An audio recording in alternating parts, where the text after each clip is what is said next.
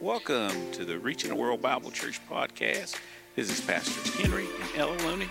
Our prayer is that you enjoy the word for today. The integrity of God's word. The integrity of God's word.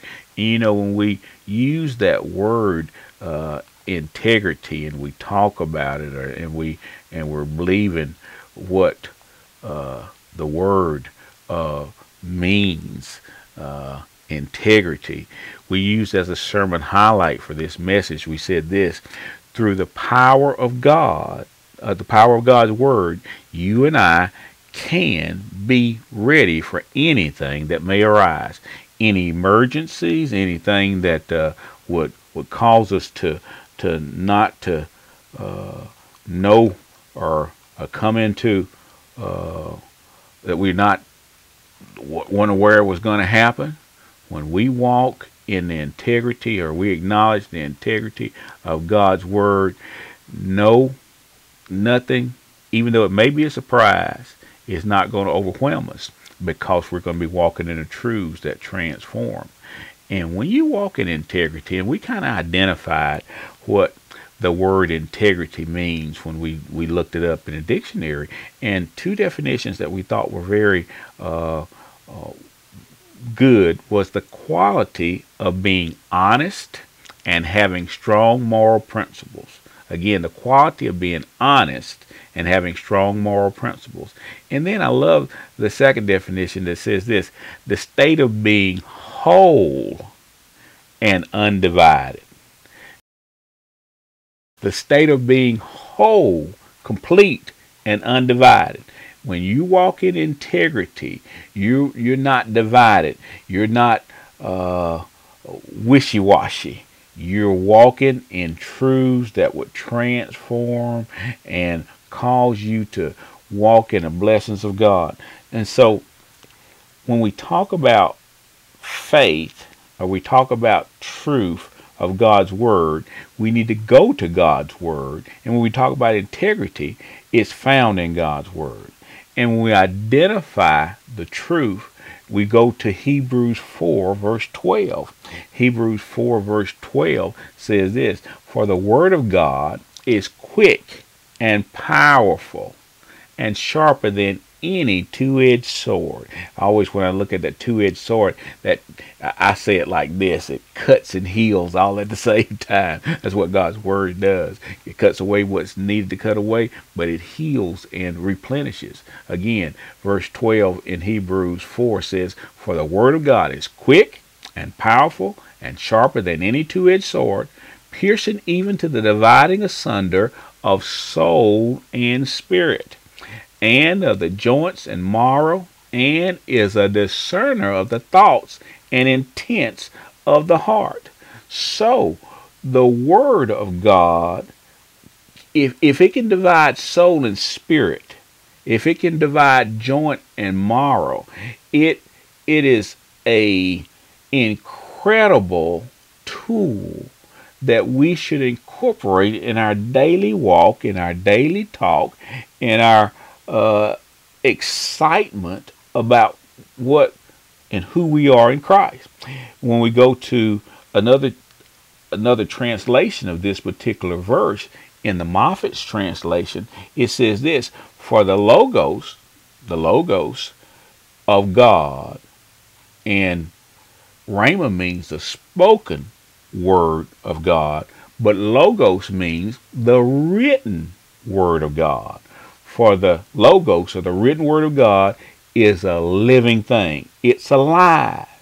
And then it continues on as a more and more cutting than any sword, with double edge, penetrating to the very divisions of soul and spirit.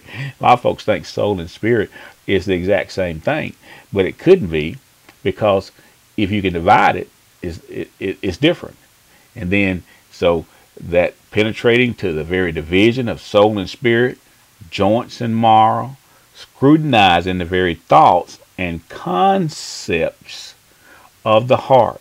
So the word of God is not only desirable, but is needed for us to be able to understand the truths that will transform our hearts and change our lives forever. So, when we walk by faith, we're walking according to the word. We see in Romans 10, verse 17, how faith comes.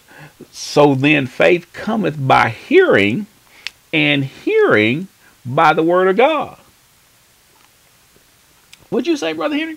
So then faith cometh by hearing, and hearing by the word of God. When you get born again, the Bible tells us that we all receive the same measure of faith. But then faith will continue to come to us, or we can grow or develop by faith when we hear the word of God. That doesn't mean if you heard something 10 years ago that you don't need to hear it again. No, faith doesn't come by having heard something. Faith comes by you hearing. Faith is a now thing. It's a now principle. How we grow and how we live and move. The first thing we need to know is that the Word of God is actually what it declares itself to be. What is that? It is a revelation of or from God to us. It is God speaking to us now. In other words, not only is it a book, the book of the law or the Word of God, not only is it a book of the past, even though it is, not only is it a book of the future, although it is also a book or word for now. This word that we're preaching right now is for you now. Now faith is, in Hebrews 11:1, the substance or the foundation of things hoped for, the evidence of things not seen. Now, faith in its general aspects and practices is always now. Now, there are past parts of that and there are future parts of that. But for you and I to act and receive by faith through the Word of God, we got to know that now this is always a word or a book or the Bible of now. This is the book that is God breathed, God indwelt, and God inspired. What'd you say, Brother Henry? The Bible, the Word of God, is God breathed on us, or breathed into us. It's God indwelt. He indwells His Word. And as God inspires, He inspires us through His Word. Again, we need the Word of God. We need to know the integrity, the truths that will transform us, the heart of God's Word, the ability of God. Again, identifying what integrity means, honest and having moral principles, but a state of wholeness or completeness, not being divided. And when we walk in that, we're walking in the empowerment of His Word, but we're walking in the empowerment of faith coming to us. His Word will enlighten us. And so the word is quick in the word quick in Hebrews 11:12 that we read. It actually means alive, living. God's Word is alive, and it should be alive in you. It should be living in you. The more you receive of God's Word, the truths that will transform your hearts and change your lives forever, you become more alive in the things that God wants you to have and He wants you to do and the things that He wants you to be. It's so important. But, that will only come, or we'll only get that way, come alive to us as we accept that Word and then we act upon that Word. What do you mean accept it? You got to believe that it's true. In 2 Timothy 3:16, 2 Timothy 3:16 in the King James, it says this: all Scripture, talking about the Word of God, is given by inspiration of God. Again, He inspires it, and is profitable for doctrine, how you live, the doctrine of the way you should move and have your life, for reproof, for correction. The Word can correct us, it can reproof us, and it'll stand on its own. For instruction in righteousness. The Word of God gives us instruction of not only principles, but how we should live every day of our lives. Without following instructions of putting anything together, I know this is holiday season, Christmas times, and some of you are going to be putting together different things for your children, and games and toys and maybe bicycles and that kind of thing. They all have instruction manuals. And for you to put it together properly, you need to read that instruction manual. You need to have that instruction manual available, because if you put something together and it says all parts of meat should be used, and you still got 4 or 5 pieces that aren't used, I'm not riding your bicycle. I'm not going to play with your electronic game, because something is missing that should be there. When you and I have the Word of God, and we're supposed to use it all. It's all given. It's inspired. It's profitable for doctrine, for correction, for instruction. And we're not using it. We're not using all of it. We're going to be in trouble. God wants us to use it and know that the full gospel, the whole Word of God, should be alive and working on the inside of us. Question, is the Word working in you? Are you working with the Word? Are you working in the Word? Are you a doer of the Word and not just a hearer only? It's so important for us to understand. And you know what? It's a daily decision.